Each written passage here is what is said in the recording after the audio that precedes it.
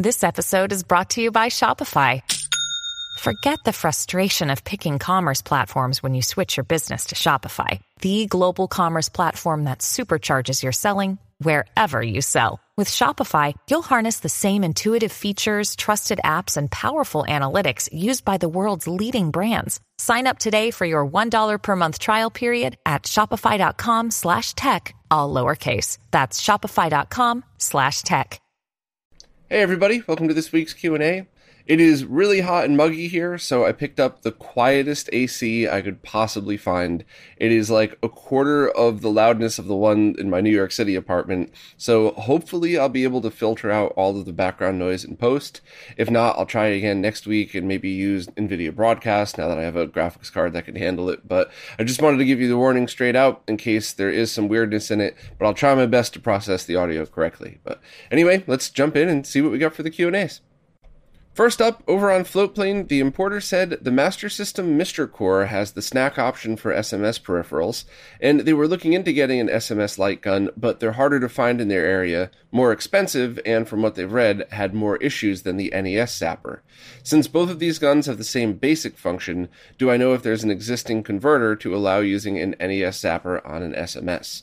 No, they actually work differently, which is why you can get away with using the NES Zapper on a flat panel using those converted ROMs. It's not 100% accurate, but you would never be able to do that with the SMS or pretty much any other light gun out there, except the CDI, but that's a mouse, not a light gun. But, so no on that one, but I do agree with a lot of the other things you've said. They do have more issues than the NES Zapper, and they're inconsistent. And in fact, I had bought a whole bunch of them over the years, and one of them just never worked. So I left a little note on the bottom, does not work. And then one day I wasn't paying attention. I grabbed it and started using it to test a CRT, and it worked perfect. And then afterwards I noticed, hey, that's the one that I had written does not work on it. And it's worked ever since. So I don't really know what's up with that. I've only pulled them apart once. I think I pulled one apart just to make sure it wasn't something obvious, like a wire that had fallen off or something visibly broken, but I couldn't really figure out what the issue was. The only thing is, more expensive. Now, I haven't bought one in a couple of years, but the last time I saw those, they were still under $20. So maybe try looking in slightly different places. And I'll check my box to see if I still have a pile of them. I know I gave away a bunch over the years, but I'll reach out and let you know if I have an extra that I could send you. But I think you're stuck using an SMS one. And once again, don't get discouraged if it doesn't work, because it might just be the finicky gun. But if anybody has any ideas on how to consistently fix those, or what the problem could have been, or if there's a part that needs replacing, please let us know, because I do very much enjoy SMS light gun games, especially Missile Defense 3D. That one's hilarious. So if anybody has any fixes, I'm definitely all ears. A few people just wanted to chime in on the discussion from last week about just because something is new doesn't mean it necessarily is going to be good. And a few people chimed in that picking up the right soldering iron station was a big difference for them. Fabian came back and said that the one that they were using are generic, but distributed by a German specialist electronics retailer with an above-average reputation. So this is one of those interesting spots where you did the right thing. You bought from a reputable reseller, but did you end up with junk by accident? And that's what working with smaller stores that you could trust, that's where you kind of get that advantage, where you don't really get as many things that might fall off like that, or if you do, they're easier to return. So hopefully it all falls into place for you, but I definitely just wanted to echo that statement again. It's just because something is brand new doesn't necessarily mean that it's going to be better or worse than anything else out there. But I guess that would apply to pretty much anything. So thanks for chiming in. Firebrand X was kind enough to chime in about the discussion regarding SNES digital audio, and I think it's easiest if I just read out FBX's response, because that'll be better than anything I could fumble through, and I'll also place a link to what FBX shared in the description if anybody else is curious. But here's what he said. The biggest problem with SNES digital audio is the tolerance swing on playback rate. He finds this is the hardest concept to explain to people, that there's both sample rate and playback rate. Sample rate refers to the quality or resolution of the sound, and playback rate refers to the speed or tempo of the sound. In the SNES's case, the sample rate is always 32 kHz, but the playback rate swings wildly from one console to the next, like I badly tried to explain last week. This is due to using high-tolerance swing parts like the crystalline caps involved in the circuit. They recall David Vanes of Plogue even found that the tolerance swings from those parts can cause random drift on the playback rate. This causes notes to rush or fall behind, even in the same song track. Granted, this drift is very small, but it is there, and of course it's also there in the analog output as well. In addition to drifting audio, there's also the general fixed playback rate swing that could be measured on a given console. We tested dozens of SNES consoles and found the swing can be anywhere from 32 kHz to 32.15 kHz. They picked up on this when they were first doing R&D on their digital audio mod board design, where FBX could actually hear the faster tempo of the SNES One-Chip-03 versus an older revision SNES console. This is the part that can trip up compatibility on receivers and amplifiers, although the current Sony line of AV receivers handles the SNES digital audio feed without any problems, as well as Woozle's Game Boy Advance consolizer as well. As for using a resample board, the biggest problem with those is altering the original samples. FBX tested this process, and the alterations are permanent, meaning if you were to try to change the sample rate back down to 32 kHz and then examine the waveform, you'd find it doesn't match the original 32 kHz waveform. Granted, the human ear likely won't notice, but this can be an issue for purists, and it also may affect the tempo compared to the original, though they've not personally tested this. On analog low-pass filter, it's actually not really a big issue on the SNES.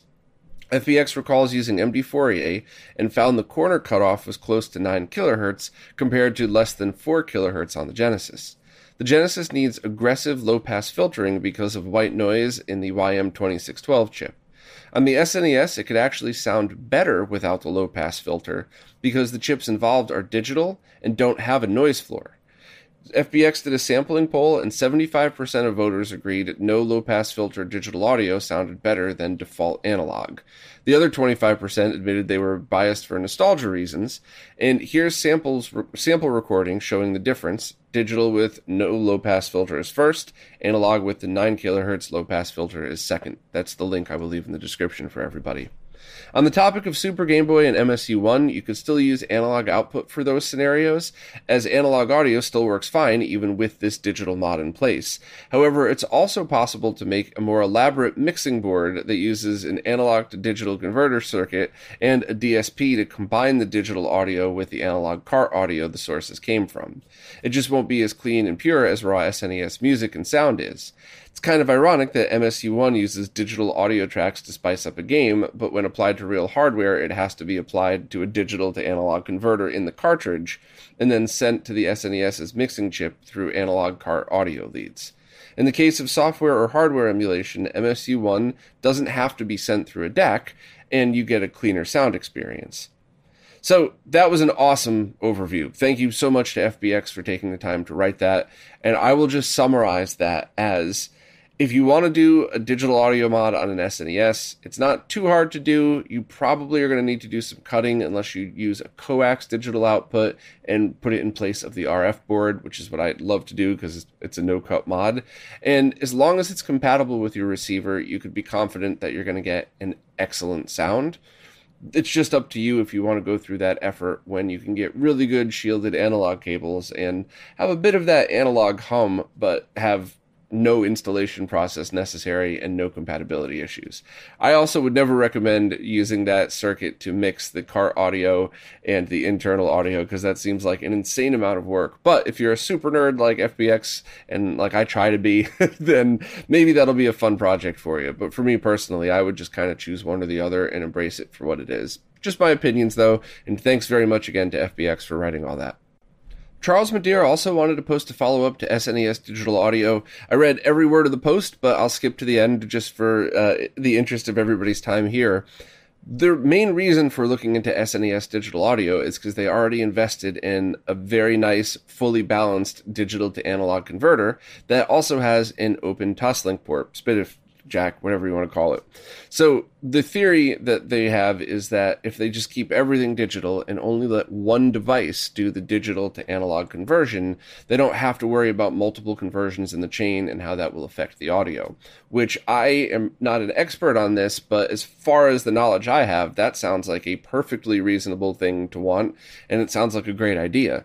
Anybody who goes down the audiophile rabbit hole knows that you can find digital to analog converters that are not awful for like $40, sometimes cheaper. I've seen the ones in the HDMI switches and audio extractors that are not terrible. But then you could move up to something like the Shipmodi, and yes, that is really the name of their company, and you can get an excellent digital to analog converter for under $200, and then it just hits the ceiling and whatever you want to spend at that point. I know a bunch of people who have invested well over $1,000 in DACs, as well as even higher end ones in AVRs or just receivers that have special preamps and really work to modify a sound in a way that's very specific. So it's not true to the original, it's trying to enhance it in ways that people may or may not like. So if you found a DAC that you like consistently, I completely understand why you would want to keep everything in the digital realm.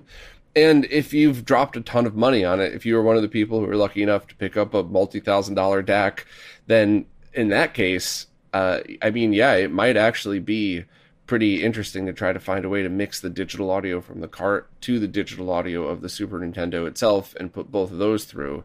But all of that would get pretty complicated, and at what point would you just want to say, I'll use analog audio with the original console for the original experience and use the Mister for full digital and go from there? But that's a pretty cool thought and a cool setup, and please let me know what you end up deciding to do, because I'm kind of interested to see your thoughts on that.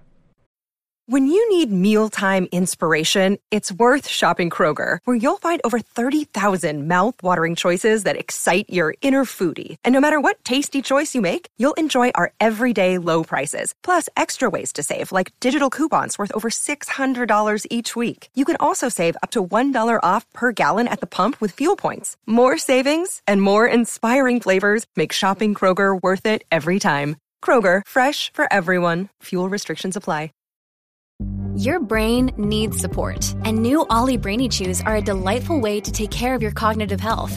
Made with scientifically backed ingredients like Thai ginger, L-theanine, and caffeine, Brainy Chews support healthy brain function and help you find your focus, stay chill, or get energized. Be kind to your mind and get these nootropic chews at ollie.com. That's OLLY.com. These statements have not been evaluated by the Food and Drug Administration. This product is not intended to diagnose, treat, cure, or prevent any disease.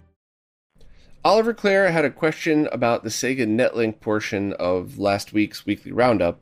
They've seen guides to getting your Saturn online, which involve a very specific model of voice over IP adapter, and unfortunately they've never seen this specific model crop up on eBay, either locked or unlocked, and they've been keeping an eye on listings for a few months. They were wondering, what are the alternative means of getting the Saturn Netlink online that use more readily available hardware? That is an excellent question, and I have no clue what the answer is. No disrespect, obviously, but that's definitely more of a question for the Sega Saturn Shiro crew or anybody involved in that project. So I would definitely start over at their Discord, bunch of really friendly people over there, and I would just kind of start from there and see where you go. And if you know, or if you're able to determine a couple of alternative adapters. So by determine, I mean, you've personally tested it, or somebody in the scene in the Discord has personally tested it. Please let us know and we'll update the post, and that way more people could not have to go through what you're about to go through trying to find a compatible adapter. But good question. Sorry, I don't have the answer. One more from Oliver. They picked up a bunch of link cables and serial cables recently for PlayStation 1, 2, Game Boy, Dreamcast, and Saturn, and the plan is to build a little kiosk unit where a second console can sit for link cable gameplay. They were wondering what kind of signal is actually being sent through these console connecting cables, like PS1 serial or PS2 iLink. Is it a video signal, something like a proto Ethernet signal, or something else? The reason they're asking is because they're planning on running all of these link cables together through a single piece of conduit, and wanted to make sure that doing this won't cause any problems on the game's output, in the same way that distributing HDMI signals over Cat6 may produce distorted output on screen if the Cat6 runs are near other cables. That's a good question. I'm pretty sure they're all serial connections. And if you're an old nerd like I am, you already know what that is. If you're a younger nerd, you might want to visualize it like old school printers with those giant connectors that you've probably only seen pictures of. It's basically just a couple of ones and zeros, very low bandwidth going down an analog cable. And I don't think you would have to worry about interference in those scenarios.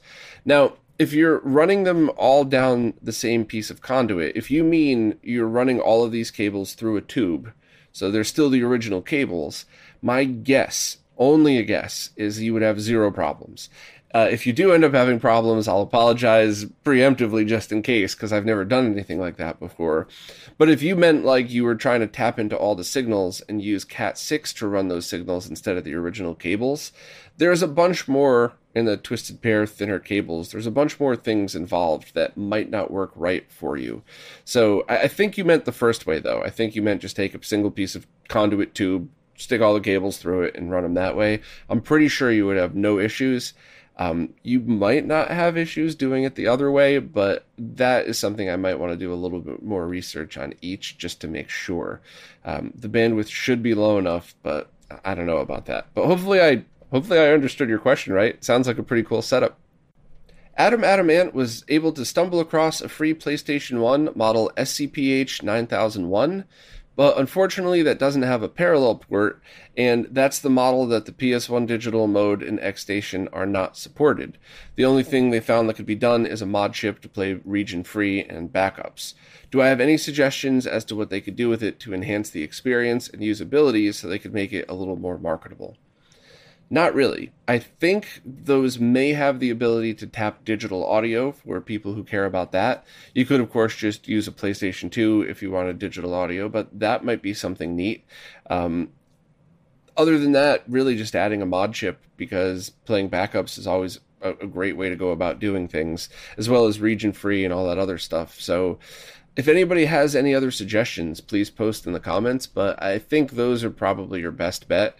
And I'm not sure how marketable the digital audio mods are, just because there are other non-mod versions available. So that one's going to kind of have to be up to you. But it's always good to get a free piece of equipment. So see what you could do with it. The only other thing you might consider doing is there are lots of people out there with cracked and broken shells. And there's also people out there who are excellent at painting shells. So one of the things, I was just talking to my friend Russ Lyman at the Congo meetup the other day, and I suggested maybe he look for things like, because he does a great job painting these consoles, so I suggested he go and try to hunt down beat up, yellowed, cracked cases, repair them and paint over it so you can't see any of the repair work. And then that way you could kind of have things swapped out and ready to go. So maybe somebody, if it's in mint condition, maybe somebody would love to buy the case for use with another PlayStation. I'm not sure which models line up, but I'm just trying to think out of the box for you just to hopefully give you other options, because sometimes parting stuff out ends up with more money in your pocket, but also helping more people because you could use it for multiple things. So that might have been a stupid idea, or it might have been good. I don't know. I was just trying to think up ideas to help you out there. But if anybody has any suggestions, please let me know. Inmate 302 used a VGA to S-video converter to get their PC on a 15 kHz Trinitron CRT that they also have all their consoles connected to via a SCART switch. They've been enjoying it, but the little converter is not very reliable, so they bought an HD15 to SCART, and it's not giving them any signal. Are they doing something wrong? Unfortunately, I think so. I think there's a few things involved. First of all, the VGA to S-video adapter is converting 31 kHz to 15 kHz, probably in a 480i interlaced resolution as well. So it's downscaling, whereas the HD15 to SCART is only doing sync combining. So its RGB is being passed directly through without any alterations whatsoever. So if you send it 640 by 480 or 31 kilohertz, it's still going to be sent through that way. The only thing it's doing is either lowering the voltage of just H-Sync, C-Sync, or combining H and V-Sync into C-Sync at a safe voltage. So that's definitely not going to work unless you somehow have a Trinitron CRT with a SCART input that supports 480p, which I'm pretty sure isn't a thing. So you would need a downscaler to make that work. So you would need a GBS control or something like that. But the good news is you would still end up using the HD15 to SCART. So it was not a stupid purchase. It was a great purchase. You just need one more thing. So pick up a GBS control or mod your own or however you prefer. Go VGA 640 by 480 in, go into the settings and set it to downscale mode, and then take the VGA out into the HD15 to SCART into your SCART switch. And that should do exactly what you're talking about. And it'll probably look better, and it will almost definitely have far less latency. So you're on the right track, definitely. The only thing I wanted to mention is that and I'm pretty sure I know the answer, but I just wanted to make sure that I say this just in case. You mentioned that the converter you were using was VGA to S-Video, but then you also said you had things going through a SCART switch. So I'm just assuming that means that this TV's got multiple inputs. You use the S-Video for the PC thing, and all of the other consoles are RGB SCART, and the TV accepts RGB through the SCART port, not just composite video. Just wanted to double check that was it, because if it's one of the TVs that only accepts composite video over SCART, the HD15 to SCART's not going to work at all. But if you're if you have a Trinitron with a SCART input, I'm pretty sure it would support RGB, so you should be fine there. But hopefully I was able to kind of get you on track to where you need to be. Last one from Oliver Clare. They just saw the RetroFrog PS1 vertical stand, and it got them thinking, are optical drive emulators like the SIO mode and XStation vulnerable to heat from the PS1's power supply, similar to how the original laser assembly was? Everything that's electronic is susceptible to heat or heat damage or wear from heat, but it's all down to how much and comparatively speaking to the rest of the components. So every piece of electronics ever made, if you run it at the perfect operating temperature, will last longer. But will it last a week longer, a year longer, 100 years longer? That is a million different factors. So I generally don't think about that in basic operation. As far as compared to the original ODEs, I'm pretty sure that they would have less effect because there's no moving parts, there's less stuff on there, they're more modern chips. So I want to be careful with this answer because I don't want to give a cop-out answer, and I also don't want to talk out of my ass about things that I'm not 100% sure about.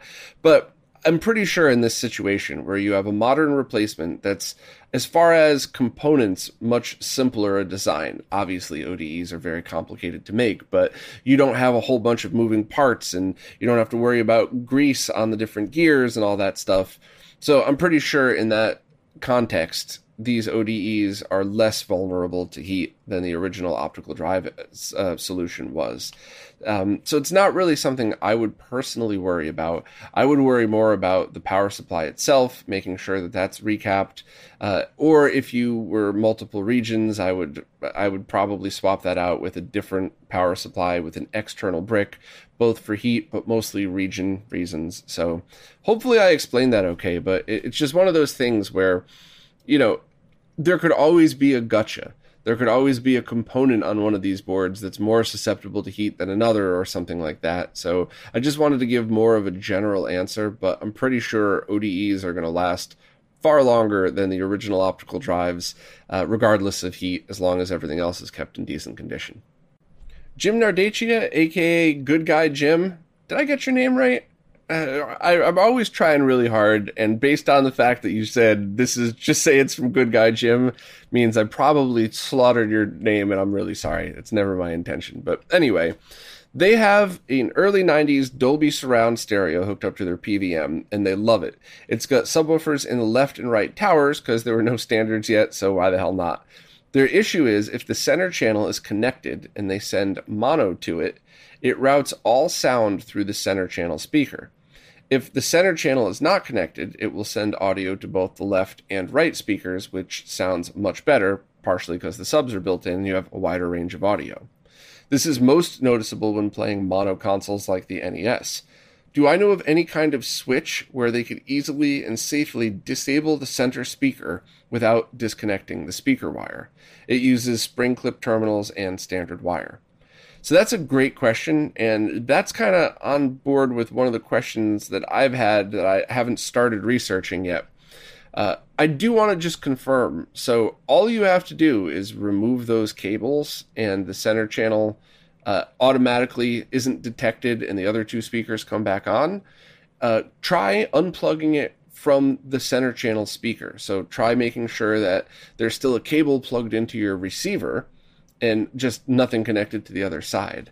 And if it automatically drops back to using the other two speakers in mono, then you should be able to make your own switch of sorts that you could mount wherever is most convenient, where you basically just have a 4-pole switch, I think a 4-pole switch or a 6-pole or something. I'm sorry, it's still early for me and I didn't really sleep last night. But basically, where one position, the switch is not connected to anything at all, and the other position, the switch bridges the terminals together so that it completes the circuit.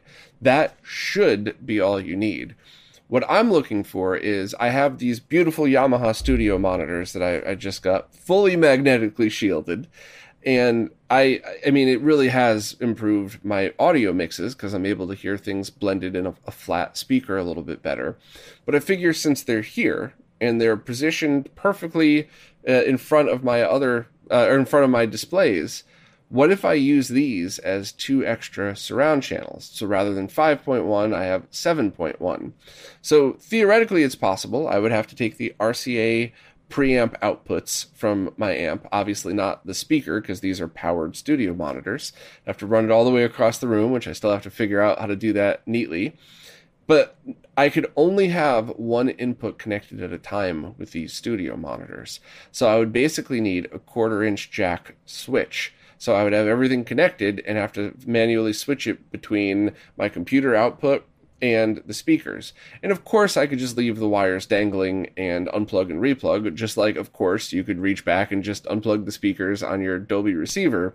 But a switch, I think, would be a much cooler solution. And I like building nerd shit like that. So if anybody has any thoughts on this, I would absolutely love to hear them, because it's not as easy as it may sound. I mean, it is, but determining the switch is the hard part, because what is the impedance of the switch? How will that affect the signal? How is the switch itself built? Will there be some kind of signal bleed or crosstalk so that you get a hum or some kind of interference when you're hooking up your audio?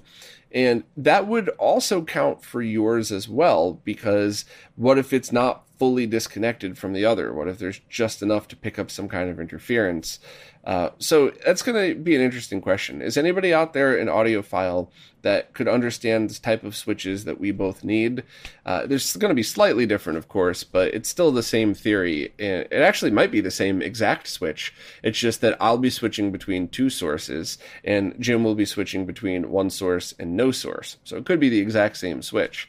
And heck, I'd even buy that in a nice 3D printed case so I could just have on my desk and not worry about. But any thoughts on that? I think it would be a really cool project to look into, just because it sounds way simpler than it is. But the moment you start throwing switches into the mix, you have it could possibly change the sound, and I've definitely heard that stuff before. A couple of questions from the Remora. First, do I know where they could find save files that work with the Darksoft Neo Geo cart? They plan to see if a local shop is interested in running some tournaments using their OpenMVS. However, they'd like to have all the characters available for the players and don't have the skill or time to unlock everything. Hopefully, I could point them in the right direction. I think the best place to ask that would be Darksoft's forums, Arcade Projects. I think it's arcade-projects. I'll leave a link. And I think it's a cool idea to just ask there. You have to go in there with some patience, because there's a ton of really awesome people there, but there's also a bunch of horrific trolls that just love causing trouble. I don't know what it is with the Neo Geo scene. I think maybe a lot of the rich kids from the 90s were just awful to be around, and they had Neo Geos, and they never learned how to have friends because they were just spoiled, and so now those people are adults, and they're still the same spoiled assholes. So that's my only guess, but Neo Geo definitely draws a certain type of person. as well as hardcore arcade enthusiasts, developers, and some really freaking awesome people. So I think it's worth having some patience and just hopefully you're going to get a decent answer on that forum. If anybody has save game files that's listening, maybe you'd be willing to upload them. I would love to see stuff like that on the wiki. I think it'd be a little complicated to get to that first, so maybe we just dump it on a page at the moment and then worry about making it pretty later. But I love ideas like this because I think it benefits a lot of people. And I would like that for all consoles and all types of things, because speedrunners, it could be a help for people who their battery dies in their cartridge and they lose their save game file and they know they're halfway through Zelda 1 or something. You know, there's a lot of stuff like that where I think that would be a pretty awesome thing. So if you find any, please let me know and we'll figure it out. Good luck on that forum. Also, they have a question regarding how the OpenMVS video circuit works. It's outputting TTL C-Sync and composite video level sync, not composite video. So if you could visualize in your head a composite video waveform, you know, there's a bunch of stuff on top, and then at the bottom is that same exact square sync signal that you would normally see, just at a lower voltage than a Genesis 2 TTL level sync. And what the OpenMVS does is outputs just that portion, nothing else. And the reason we did this is so that you could use sync on composite video cables like HD Retrovisions, some shielded SCART cables, and it would work exactly as if it was really composite video because all they care about is sync. But there is no composite video option, and as we've learned in all of the tests that we've done, it's really hard to do an RGB to composite video external conversion. I would like to go back to the OpenMVS and see if we could do some kind of composite video out just for fun, and I do also completely understand why people would want to use that. If you're running a tournament, it is super easy to find a couple of consumer-grade CRTs with composite only, and now you have a not as nice-looking solution, but a zero-lag original experience style solution. For me personally, the OpenMVS was super important to get the best quality audio and RGB video, and everything else was kind of an afterthought to me because Neo Geo has always been an arcade platform. And while this is only my opinion, I do think that your average person who wants to play Neo Geo today is going to treat it arcade style and want that RGB output. So adding the composite video circuit would have been a ton of work and a lot of cost. And that was the decision. Do you add $25-$30 worth of cost to something that most people buying the kit wouldn't need? And that's why we just said, let's make it RGB and we'll figure it out later. Maybe there'll be a special edition or something like that. So you will not be able to use composite video at all from an OpenMVS.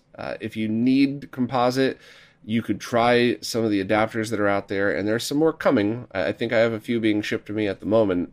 So you might get lucky, and I might be able to have an adapter show up that you could purchase that will have like a RGB to composite out with that dial, just like I showed on Ivory, the Retro Castle Mr. Case. If there's an external version of that, you might be able to do this, and it would be better overall, because if you're only using it with Neo Geo, you dial it in once and once only. But if you decide to use it with other stuff, you could use it with anything that's RGB. So it was a really long way to say it's not composite video. It's just a lower voltage sync that's compatible with sync on composite cables. So hopefully I was able to point you in the right direction, and sorry if there was any confusion about composite.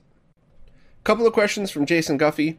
First, why do some USB charge cables wear out, and when they do, how come they work with some devices and not others? And I don't know for sure the answer to this, but I have what I think is a pretty decent guess, in that on one side of things, if there's physical damage to the cable, that's kind of obvious. So I have a couple of USB-C cables here that are the perfect length for my setup, but I'm constantly unplugging and plugging stuff in, and the wires are getting frayed, and I'm sure it's going to stop working at some point. So that one's obvious. But what about the situation where the cable looks perfect? Why would that work on one device and not others? And I think it has to do with the authentication of the signals that go through it. And if those pins are starting to wear, or if maybe it's starting to kind of crack and break apart on the board on the inside of the heads, it could be having less of a connection than it was when it was new. So some devices might be able to scan through that, and others might fail back as an error and think it's a charge-only cable, or not realize how much of an amperage that it could use, so it just shuts off or something like that. And all of these devices are different. So my answer is generic, both because I'm not an expert in it and because they will completely differ if you're charging like a generic converter device that you buy off of Amazon versus a smartphone or a tablet or a PC, or, meaning a laptop or something. So that's just my guess, is it's kind of wearing out from the inside rather than from the outside. But if I'm wrong, or if I'm on the right track, but there's more info, somebody please chime in. I always love learning new things, and I never mind being wrong. I just would love the real info if I did get that wrong. Second, the 4K Gamer broke. 4K Gamer. Wow, I cannot. Next, Jason wanted to know what happened with the 4K Gamer Pro campaign. And it looks like Nintendo, via their Pokemon division, sent a copyright strike to that campaign because they used images of Pokemon games in their campaign, which is a giant load of bullshit. I really hate stuff like this because it is absolute abuse of these laws. And unfortunately, as I've talked about a million times, really in court, whoever has the most money and the better lawyer wins, at least in the US. So while this is absolutely wrong, there's nothing anybody could do about it.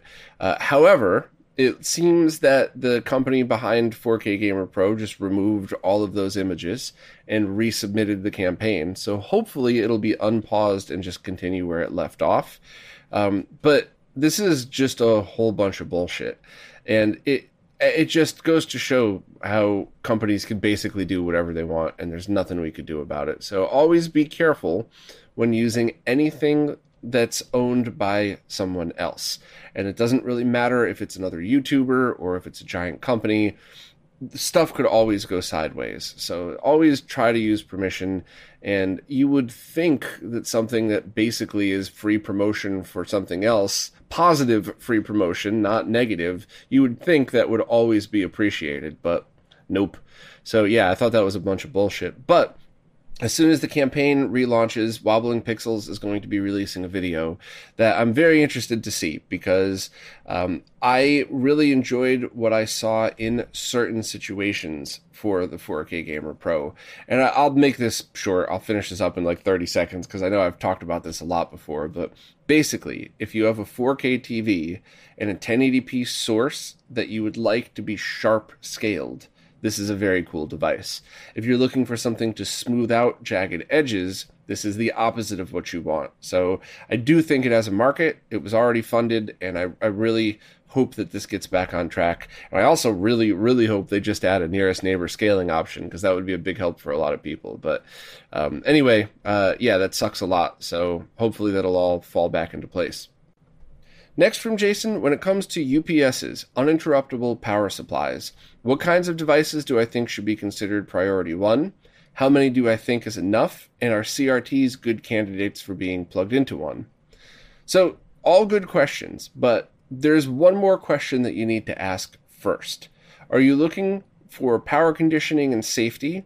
Or do you specifically need constant power to a device, or have the ability to do a soft shutdown in the case of a total power failure? And that needs to be the first decision. If you decide, like I do for that setup back there, that the importance in that is clean power, clean enough power, you could spend a lot of money on those things, but and also protection from surges and power spikes and stuff like that. You could buy those APC devices that I list in the Amazon store that are $70 or something, that went up a little bit in price, but those do a great job just making sure that your devices are safe and that the power that's supplied to it is good and consistent. Now, on the flip side, if you need something like for your PC or for your routers or cable or modems and stuff like that, you would want a UPS to keep them on at all times, or in the case of your PC, have the ability to do a soft shutdown. For both of those devices, they each have their own ratings on them. So that's how you would know how many is enough, because if you buy a UPS that has a certain wattage rating and an amp rating and all that stuff, check all the specs, then check the specs of your devices. That's how you would know. And also, with both of those devices, just the power conditioners and the UPSs, remember that the voltage and power ratings are for how many devices are going to be turned on at the same time. In my setup back there, I have a ton of devices and multiple power strips plugged into one of those APC power conditioners, because it's rare that more than one monitor is turned on at the same time. And I did the calculation, and as long as I don't turn on everything at once, I will be far underneath the power max of that box. Same thing with, I have a small UPS hooked up to my router and to my modem, and that is, those devices are far under the limit. So that is a pretty good setup. And I do have another one for my PC that broke, so I actually am just going direct now. What type of UPS you need is something else that you need to consider.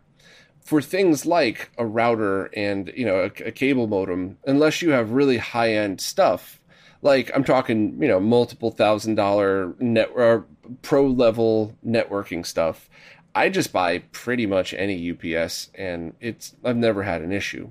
But if you want to make sure to get a good quality one for things like a PC or a server or something like that, you're going to want to get a sine wave UPS to make sure that the power is better. I'm going to oversimplify because I'm probably going to talk too long about this anyway.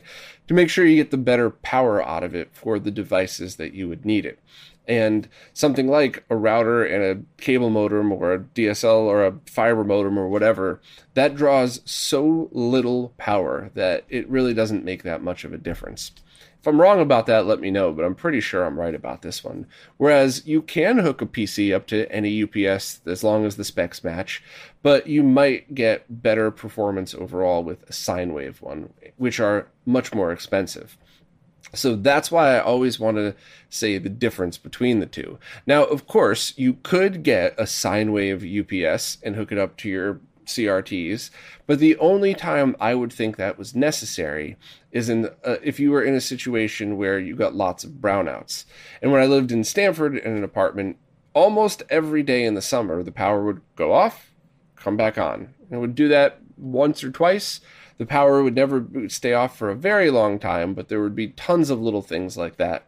So if that were the case, that's when I would add those for CRTs. And I did actually have UPSs on my home theater, my TV, home theater at the time, it was 2 speakers and a beat-ass old receiver, but still, I did have the UPS on those just because it's not really great for the devices to be in the middle of a TV show or something and have that happen.